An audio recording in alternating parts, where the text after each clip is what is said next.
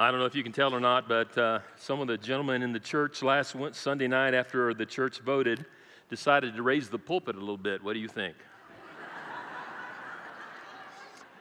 I made a joke about Will a while ago when he came up here. I said, man, you're going to be looking like this here if you're not careful. But they raised it 4 inches. I think it should have gone 4 feet. I'm not quite sure. But yes, I'm a little bit under 6'5", and I am a tall drink of water.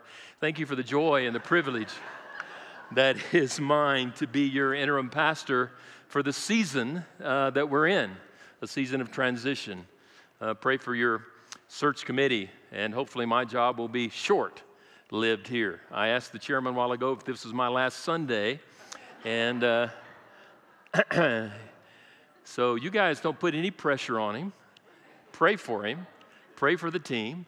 And my job is to lower, so get the bar so low that by the time you call a new guy here, it'll be easy for them to do that. That's my job. So thank you for allowing me to be here today and for the joy that I have to be your interim pastor and serve with your very competent and very capable church staff. It is a joy to be here. Just want to let you know that I know Andrew preached for about an hour when he came up, and so since the vote's already cast, now it's my time to preach an hour, right? And I'm going to blame Victor on that. I did hear from Andrew this morning. He's praying for us, and he and my son are good friends, and it's a joy to be here where he stood. And Ike was the pastor before then? Gil, I'm sorry, and another church, and he also told me that today that he's be praying for us. And he was your pastor for 24, 25 years, a long time, and he is now pastoring somewhere here in Texas, right? Okay, and so I am kind of new to Texas. I've been gone for 25 years. I'm just coming back and getting reacquainted with everybody. I've been on a journey, and so great to be back in the great state of Texas, the promised land, right? Isn't that right? The promised land. And Amarillo is the heart of the promised land. Is that not true? Come on, guys. Work with me now. It's good to be here today. If you have your Bible, take your Bible and turn with me to Matthew chapter 9. Matthew chapter 9. Let's dive into the text together in just a few moments. We're going to start a new series this morning entitled Approaching the Almighty. Approaching the Almighty. It's a series in which we're going to study the Lord's Prayer, or sometimes defined as the disciples' prayer. I like to call it the disciples' prayer because it is, in fact, in Luke chapter 1, where the disciples asked Christ to teach us to pray, and Christ did teach them how to pray in that passage. But I'd like to refer back to the one that's in the Sermon on the Mount in Matthew chapter 6. That's one of my favorites, and so that's what we're going to dive into together in the next few Sundays.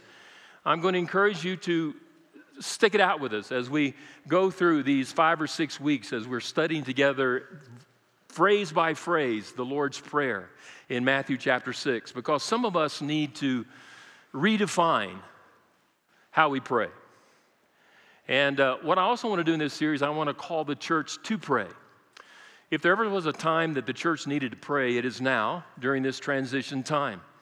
But it's not just because you're without a lead senior pastor, but I think it's because that you are a church that is still on the move. You're still progressing. You're still moving. You're still engaging ministry and this city with the gospel. And so it is imperative, I think, that we as a church unified together as the body of Christ to pray together individually and corporately in this season of prayer. And I think it's important that as we pray as Christ taught us to pray, and that we pray biblically. And so I want to focus on that together as we look at the Lord's Prayer in depth for the next 6 to 7 Sundays. I know that seems like a lot of time, but I am not short of words. And so it's going to take us a while to get through that. I want to focus this morning as we start this series in this introduction on the word approaching. God has given us the incredible privilege to approach God in prayer, to approach Him. We learn in Hebrews 4:16 where it says, "Let us with confidence draw near to the throne of grace." Again, he says in Colossians 3:12, "In Christ we have boldness and access with confidence in and through Christ to approach God the Father sitting and reigning on His throne." Prayer is our opportunity. It is our privilege. It is what Christ has instructed us and is what he has modeled for us in that we are to come to him on a consistent, regular basis in prayer. Prayer is vital to the disciple. It is vital for us today, and we must continually, constantly seek to approach God on a regular basis throughout the day in prayer. We must approach him because we have confidence, we have boldness, we have access to God on the throne. Now, we are not just granted access to just any God. The Bible describes, and God describes himself as God Almighty. We know in Genesis 17:1, when he addresses Abraham, he calls himself, I am, notice what he says, this is how he identifies himself, I am the Almighty. Again, in Genesis 35, verse 1, where he has already changed Abraham's name now to Israel, he says that same phrase again, reminding Israel, who was former Abraham, the same thing, I am the Almighty.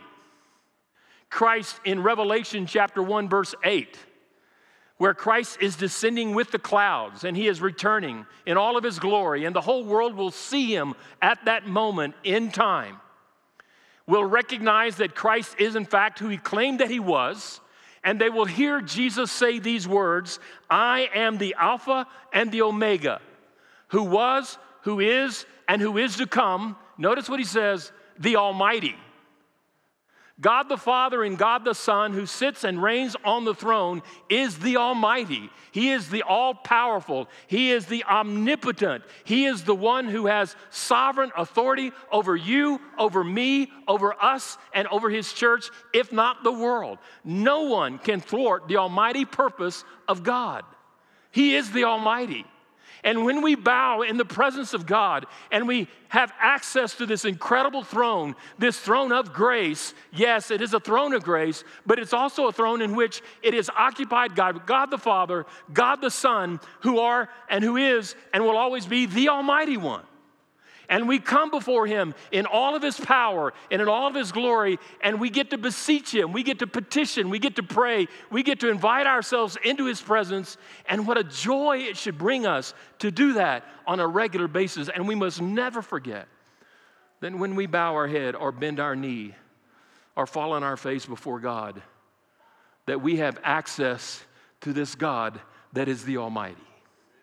And that's what we want to talk about in this season of prayer, is that you and I have the privilege individually and corporately as a church to come into the presence, to approach the God who is the Almighty. Take your Bible and turn with me, if you would, to the passage that I want us to read this morning. And we're going to talk about how mighty God is and the power that we have available to us through prayer. So stand with me in honor of God's word. In Mark chapter 9, we're going to read two verses, verse 28 and 29 together.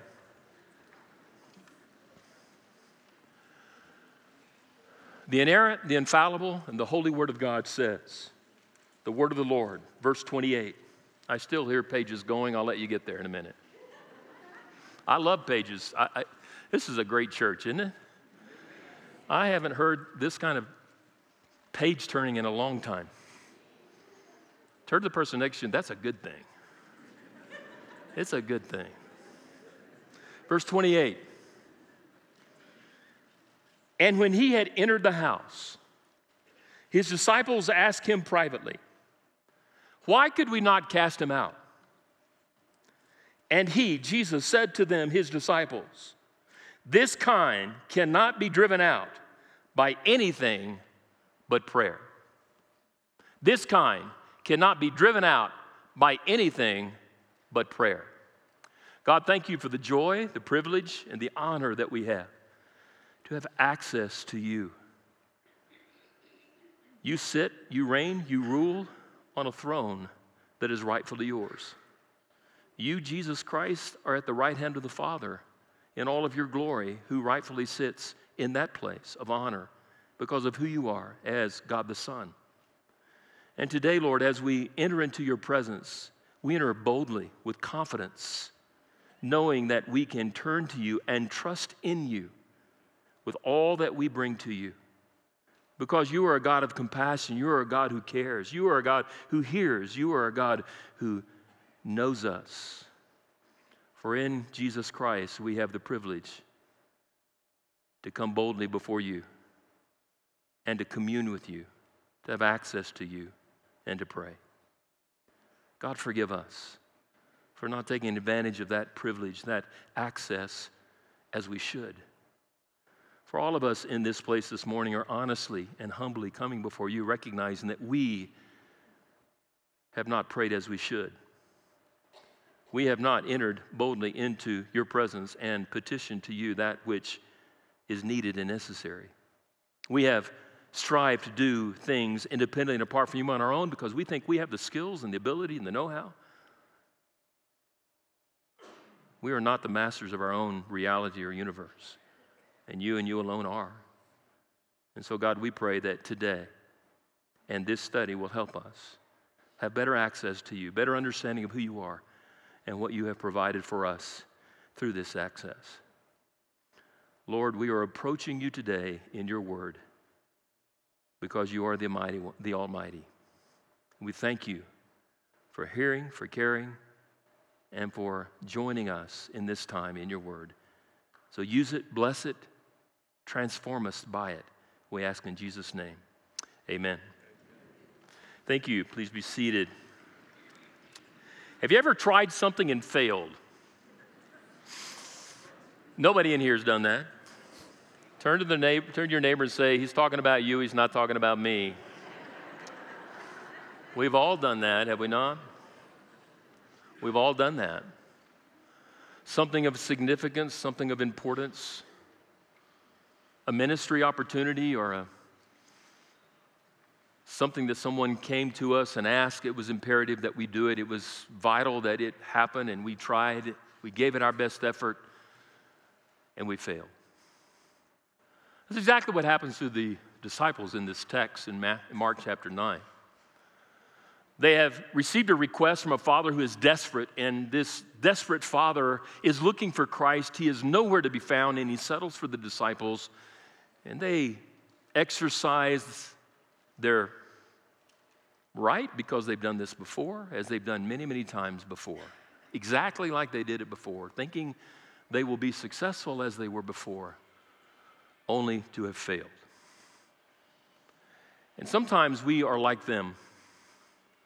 And it's here that we come to the text, and I think that helps us and reminds us that as we make this journey through life and as we are given opportunities and called by the Lord to step into this life of discipleship and this life of ministry and service to God, that without prayer we will accomplish nothing at all of significance. And we're going to look at this text this morning and learn that Christ in the Gospels, if you study them well, always invites his disciples to follow in his footsteps, to become like him, or they are commissioned in a ministry endeavor or activity that is beyond their capacity. It's beyond their ability to perform without God. And it's a constant reminder to them that they must continually, as Jesus does, who models for them a life where he is constantly connecting morning, noon, and evening with his heavenly Father. For they too are desperate in need of him. And today in this text, I want us to connect very quickly. I want us to connect faith and prayer. But I also want us to connect prayer and power. And I want to encourage you to take notes this morning and write down this phrase. I put it on Facebook. It got very little attention. But it's an important phrase that I think sets up what we're going to be dealing with this morning. And here it is. Prayer is the exercise of faith that turns to and trusts in the supernatural power of God. Prayer is the exercise of faith that turns to and trusts in the supernatural power of God. For those of you who are sermonizers, if you're going to write a sermon, you need what I call a central idea of the text. We call it the CIT, and that's what this is. Prayer is the exercise of faith that turns to and trusts in the supernatural power of God.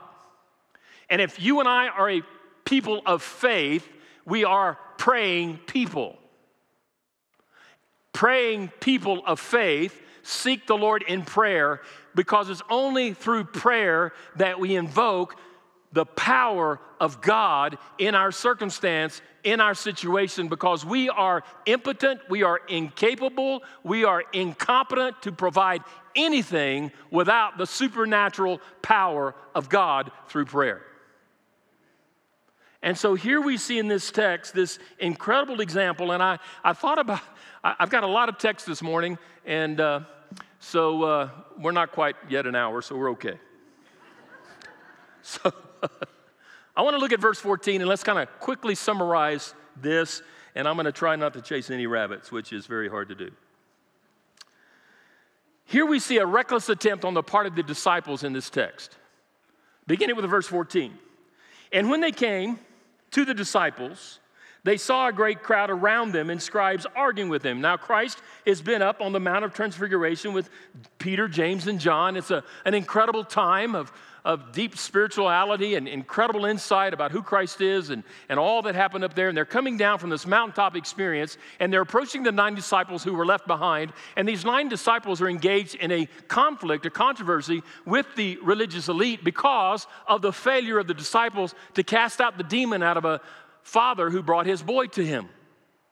They finally think they have got the disciples where they want them. They have tried unsuccessfully, and they have failed, and there's an argument going on. And I can imagine that the disciples like you and I, when we attempt something and fail, there's a lot of excusing going on, isn't there?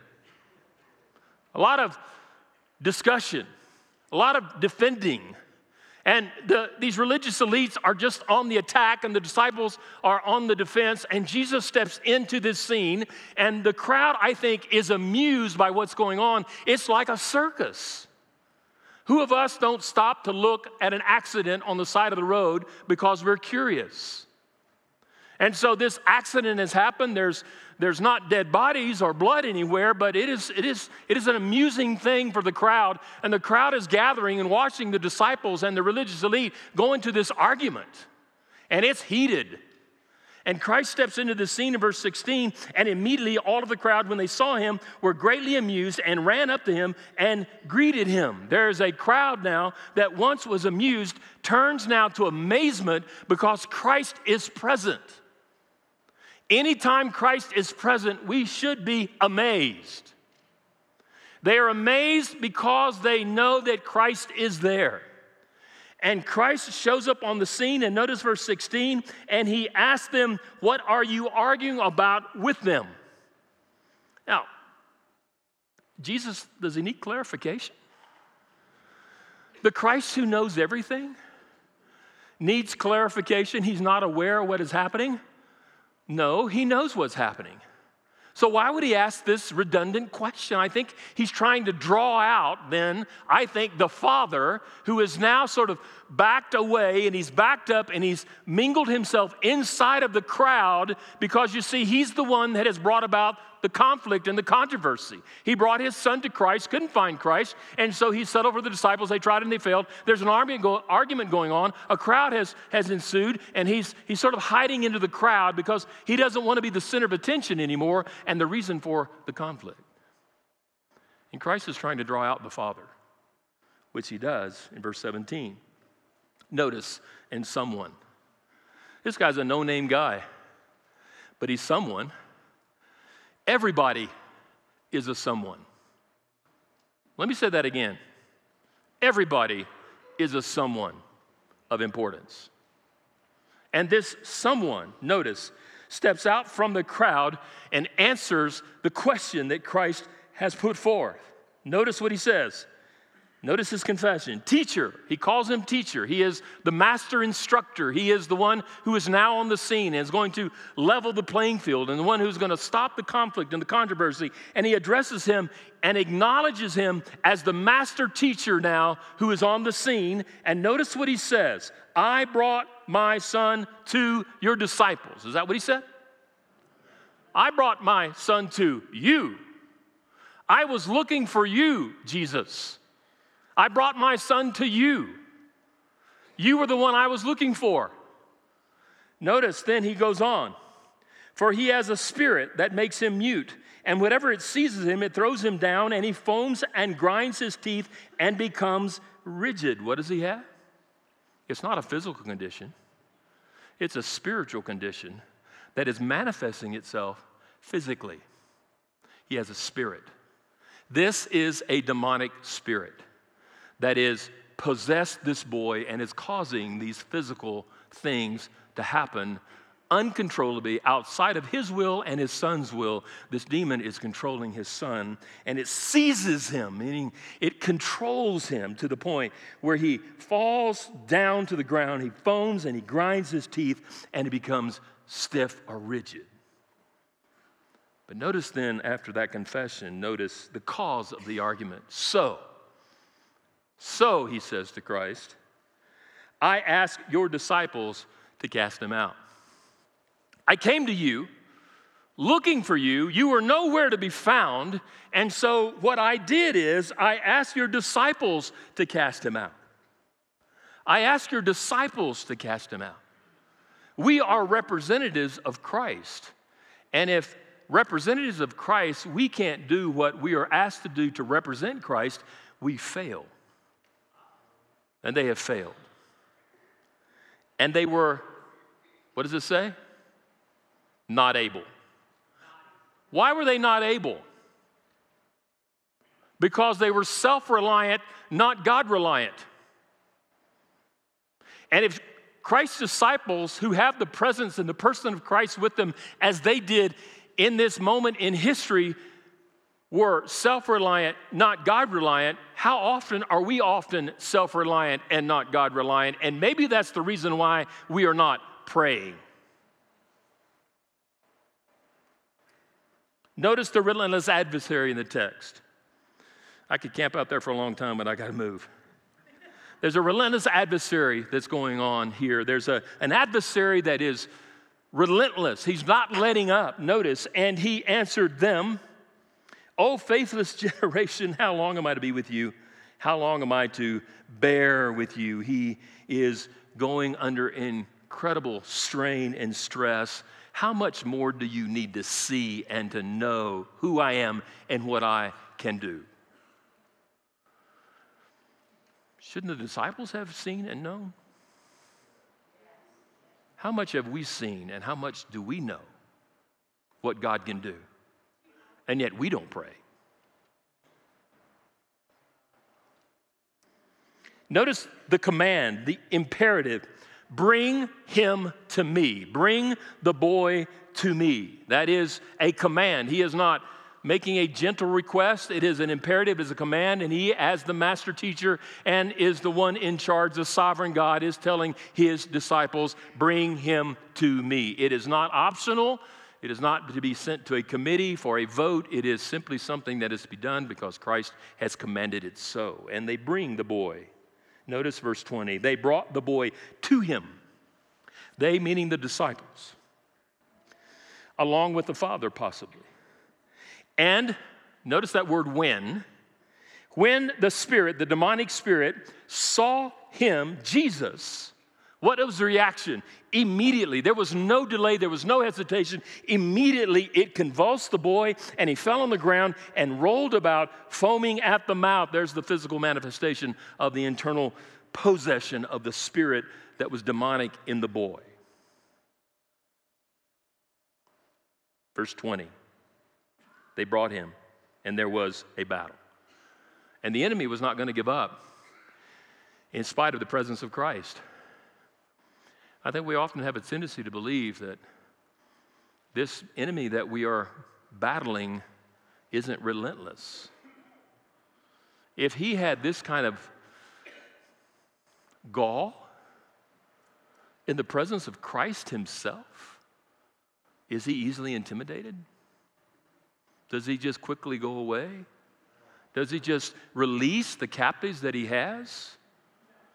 He is relentless in his pursuit and in his holdings in the territory that he has gained and the people that he possesses. And we see this relentless adversary now in this confrontation with Christ, but notice now it's not quite ready for this miracle to take place because there's something more that Christ is anticipating and wanting to come forth through in this encounter with this Father and his Son. Notice he's wanting an admission from the Father before he moves forward. Verse 21, and Jesus asked his Father, how long has he been happening to him? And he said, from childhood.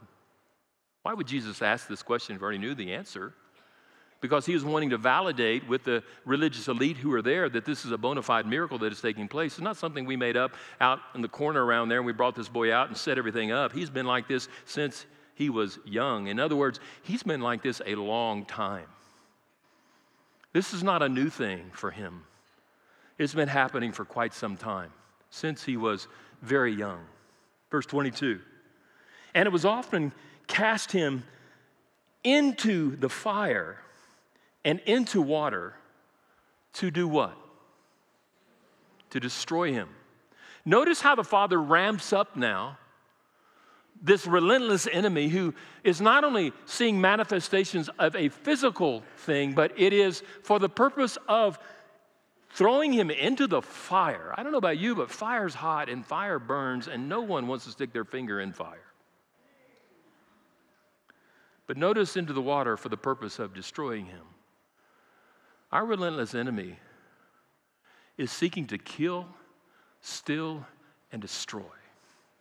That's his only objective. He is not someone to be played with or ignored. He is relentless in the pursuit of not only possessing those captive that he can get and keeping them from the gospel, but he wants to destroy them and us as well, who represent Christ. But notice the second sentence in verse 22. But, that's a conjunction. The Father has told him now what the condition of his boy is. It's not only a physical, but this physical manifestation is for the primary purpose of killing my son. He wants to destroy him. But there's more. If you can do anything. The word if is probably the largest two-letter word in our English vocabulary. It is a condition that needs to be met in order for an outcome to be expected. And this Father says, but if you can do anything. Now, let's cut the Father some slack because he has brought his son to the disciples, and the disciples couldn't cast the demon out of the boy, and they have failed, and his faith is a little waned a little bit. It's a little bit distraught. It's a little bit weak. I brought him to the disciples. They couldn't. But if you can do anything. Remember, I sought you first, but you couldn't be found, so I settled for your disciples, and they couldn't. But if you can. Notice, have compassion on not him, not me, but on us and help us.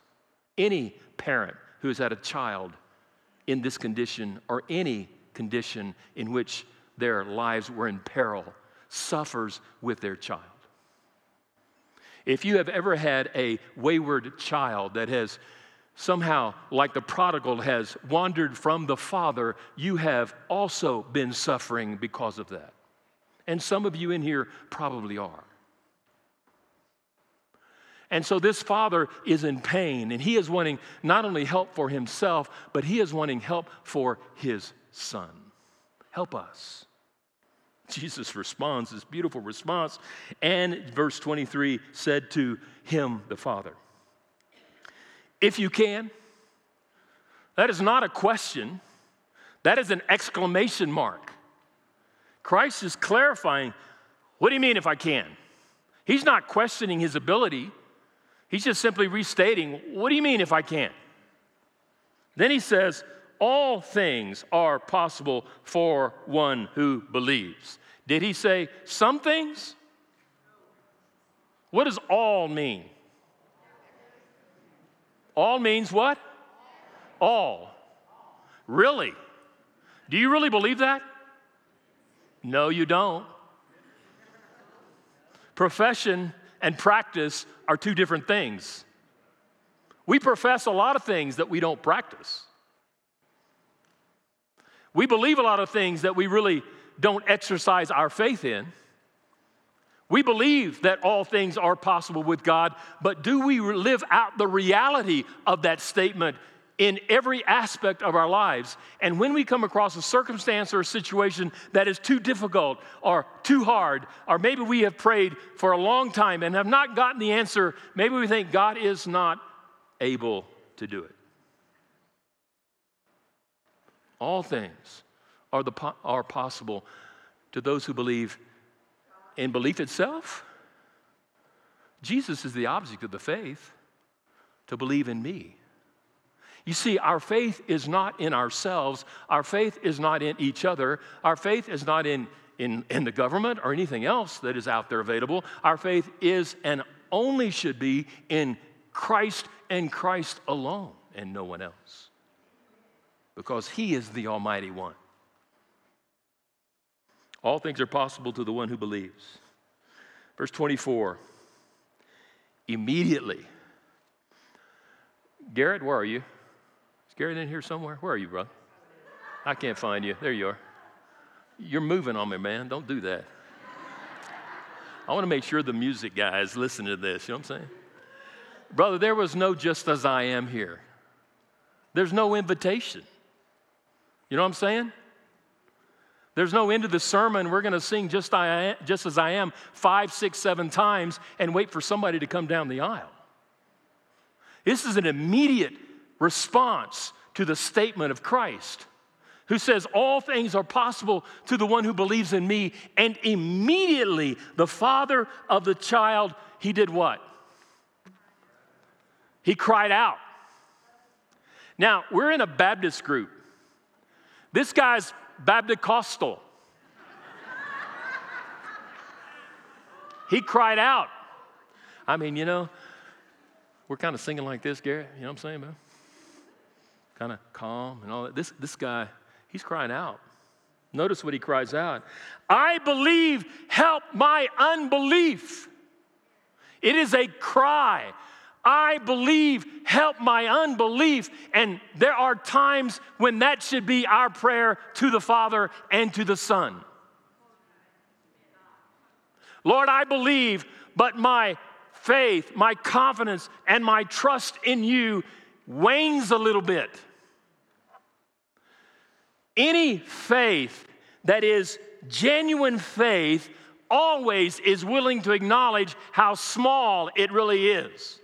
If anybody brags about how much faith they have, that's not much faith. I have doubted in my ministry, 40 years, and 5 a denominational dude for a while, and many times in my life I have doubted, and so have you. I believe, but I didn't believe as I should, and neither of you. Because there are sometimes we need to come to the Lord and say, Lord, I believe, but give me more faith. You see, prayer and faith is linked. Faith leads us to prayer, and prayer increases our faith. Let me say that again. Prayer leads us to faith, and faith increases and helps us in our prayer. Faith and prayer are linked. The two are the same. A person who claims to have faith in Christ will be a praying person. No question. Because you know how impotent, incompetent, and all the stuff that you lack, and you need God. Faith acknowledges that it is not self-reliant, but it is God-reliant. It is not self-confident, but it is God-confident. And I don't have the faith necessary to meet all of the things that God calls me to live out in my faith, nor do I have the ability to live out the commission that God has given me in my service and ministry to Him. I don't have I don't have it. I sent a thing to my son this morning, and he said, praying for you, Dad, as you start Paramount, your interim today. And I said, thanks, son, I need it. And he wrote back, we all need it. We all need it. We all need it. You need it. I need it. We need it. Notice this reigning authority that steps up to the scene now in verse 25.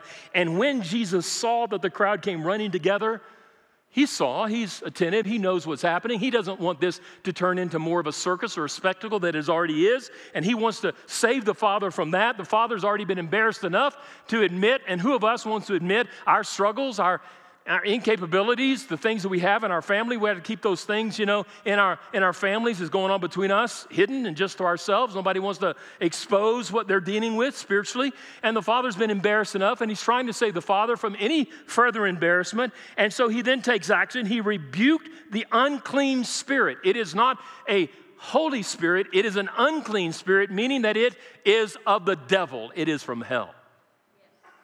I don't have time to talk about demon possession, but there are people in this community who don't know Christ who are possessed by demons. But if you're a born-again believer in Christ, you cannot be possessed by a demon. You can be suppressed and oppressed, but you cannot be possessed. Sounds confusing, but that's what it is. And I wish we had time to camp out there, and we don't. He rebuked the unclean spirit, saying to it, "You mute and deaf spirit." Notice what he says, "I, the Almighty, command you, come out of him, and never, ever, absolutely, anytime, ever, from now on, enter him again." And after crying out and convulsing him terribly, the devil's still not giving up without a fight. Notice it came out. Why? The Almighty is more powerful than our enemy. The Almighty is more powerful than our enemy. It came out. And the boy was like a corpse. He just laid there. Notice the perception of the people around them, so that most of them, they said, "He is dead." Is perception always a reality? Turn to the person next to you and say, "Your perception is not always reality." Did you enjoy that? Look him back in the eye and say, "Well, yeah, bub, neither is yours." We perceive a lot of things that are not true. And we've reached a lot of conclusions that are based upon our false perception. And these people looked at this and thought, "He's dead." But notice what happens, verse 27. But, I like that conjunction. However, by the way, Jesus took him by the hand and lifted him up, and he what? He arose.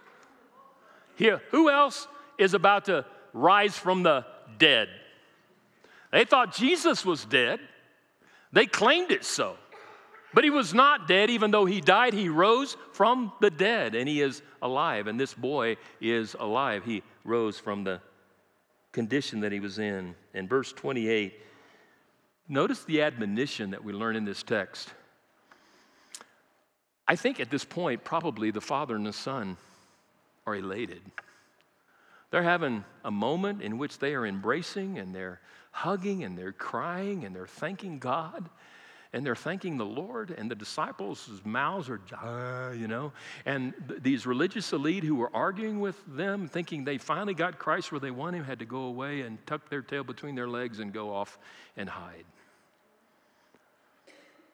And there was a Baptist-costal moment as the father and son went away from that moment together, leaping and rejoicing and praising God for what Christ had done. But notice verse 28. And when he had entered the house, his disciples. Sounds like a weird place to stop, but there's a retreat going on here. Christ and his disciples move away from the scene. You see, his disciples are always closely on the tail of their Savior. They don't want to lag too far behind, and wherever Christ steps, they step, and they're right behind him.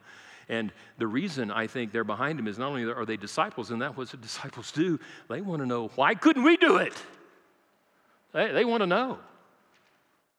And they ask him in private. There are some conversations that Christ has privately with his disciples, and there are some things that he'll take you to the woodshed and privately correct you, right? Why could we not cast it out? Why? It's an important question. It's a worthy question. They want to know why. Why could we not do that? Notice the emphasis, though. It's subtle. Why could we not cast it out? Sound self-reliant to you? Why could we not do it? And Jesus says to them, this kind. What kind? He qualifies this kind of spirit. It is a demonic spirit. There is spiritual warfare going on. This kind cannot, will not be sufficient to cast out, to be driven out by, is a preposition that means it is required in order for this to happen. He says, and I'll be driven out by anything. What is anything? Includes everything but prayer. There was an old story told, and some of you have been around a long time know, and younger churches, they sometimes don't know these old stories, and I'm old enough to know some of them, but about a church that the power had gone out in the community, and this pastor was anticipating the power to be on, and they promised him it would before church started, and right up to the very moment that church was to start, he received a note as he walked up to the pulpit to start out in prayer. And the note simply read, after the prayer, the power will be on. That is still true today. After prayer comes the power that we need. I don't know what you're facing today. I don't know where you are spiritually. I don't know what your circumstances are. But I know that we have a Heavenly Father whose compassion is greater than you could possibly imagine. And He knows you by name. He knows where you are. He knows what you're dealing with. And He wants us to come to Him in prayer and to lay our petitions at His feet with boldness, with confidence, having access to the King of Kings and the Lord of Lords, the Almighty One who reigns and rules on His throne, who invites us in to not only commune with Him, but to lay our petitions at His feet and rely upon Him and His authority and His power and His might to take care of us. I want to quickly do this, and I'm going to do this very quickly, so write this down very quickly. I want to give you 4 or 5 things that, and I'm running out of time. I know it's 11:17. Thank you for that clock, staff. Appreciate it. Is that yours, Victor? I know it is.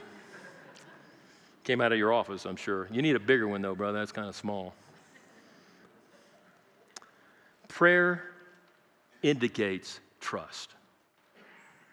Prayer indicates trust.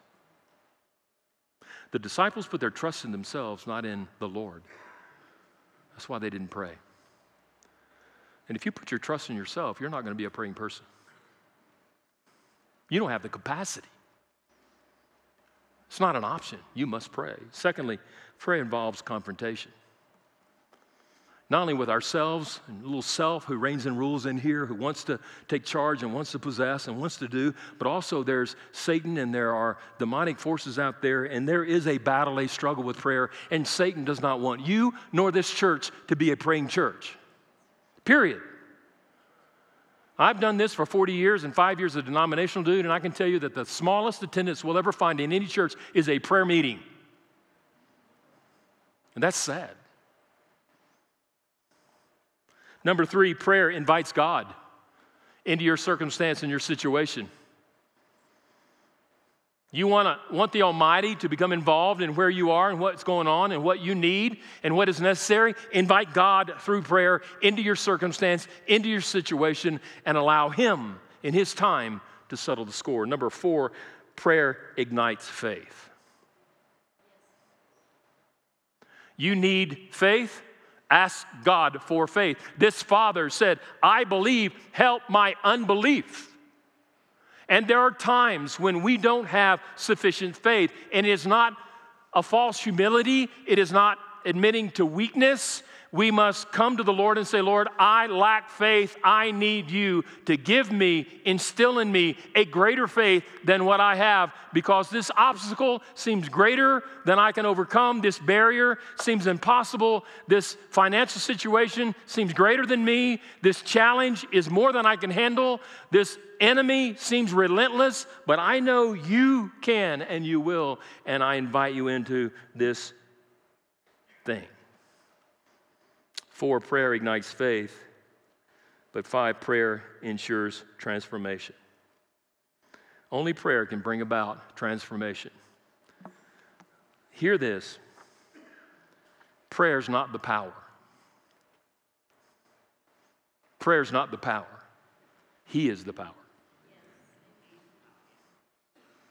We cannot pray things into existence simply because we pray powerfully or we want it bad enough. But God is the power at work when we access Him in prayer. I know that sounds weird to you, but there's a lot of health, wealth, prosperity people who want to claim it and name it and tell you that there's power in prayer and you can do whatever you want, just pray it and it'll be. I've seen it on Facebook, and if you're one of those and I've deleted you, I'm sorry. And I have done that in the last couple of weeks. I can't pray something in existence just because I prayed it. My prayer is not the power. I'm not the master of my own universe, and I cannot define my own reality. Only He can. But prayer does transform, as it did in the life of this young man and his father and his circumstance. Prayer is the exercise of faith that turns to and trusts in the supernatural power of God. Prayer is the exercise of faith that trusts in and turns to the supernatural power of God. And if that is true, when will we become people of prayer? Let's pray. Father, thank you for the joy and the privilege and the opportunity we have on this day to be challenged by this time together in your word. I know that your word will not return void. I know your Spirit resides in this place because your Spirit resides in the hearts and the lives of your people who have assembled here, and you are present. God, move among us and in us. Transform us to the reality and the privilege of the access of approaching you, the Almighty, in prayer. Forgive us for not prioritizing prayer the way we should. Grant more faith in us to be a praying people that rely more on you than we do ourselves. With your head bowed and your eyes closed, would you take just a moment to reflect upon whatever it is that God may be speaking into your life today? To the one who's not yet a disciple, I invite you to pray a prayer of faith and turn to and trust in the supernatural power of the Son of God, Jesus Christ, as your personal Savior and Lord. For He is the Almighty One who can save you from your sin against God. Have you come to the place and the point in your life that you know for sure that Christ is your Savior and He's the Lord of your life? There's a card in your pew. If you'd like to know more about that, you can fill that out and put it in the little things that are on the exits, and we'll contact you this week. Or maybe down here there's one of our pastors who are here who will be glad to talk to you and during this invitation time or after this time about how to make that a reality in your life. A prayer that exercises your faith, where you turn to and trust in the person of Jesus Christ and His supernatural activity to save you today from your sin against God. If you're a disciple of Christ, I encourage you to take full advantage of the privilege of prayer and exercise your faith in Christ by entering with confidence and with boldness into the presence of the Almighty God. Turn to Him and trust in Him, who alone has the power to provide all of what you need today. Whatever you're struggling with, whatever you're dealing with, whatever you're battling with, whatever your circumstance or situation is today, He invites you to come, disciple, through Jesus Christ into His almighty presence and lay your burden, your petition, your request at His feet. Lord, I pray that as we stand and sing in honor of You today, as we come to the close of this time in Your word, that You would speak to us individually and corporately as a church so that we might be better at taking advantage of coming into Your presence through this great privilege called prayer. In Jesus' name we pray. Amen. Join me in standing as we sing. Our pastors are here. As God leads you, we invite you to come.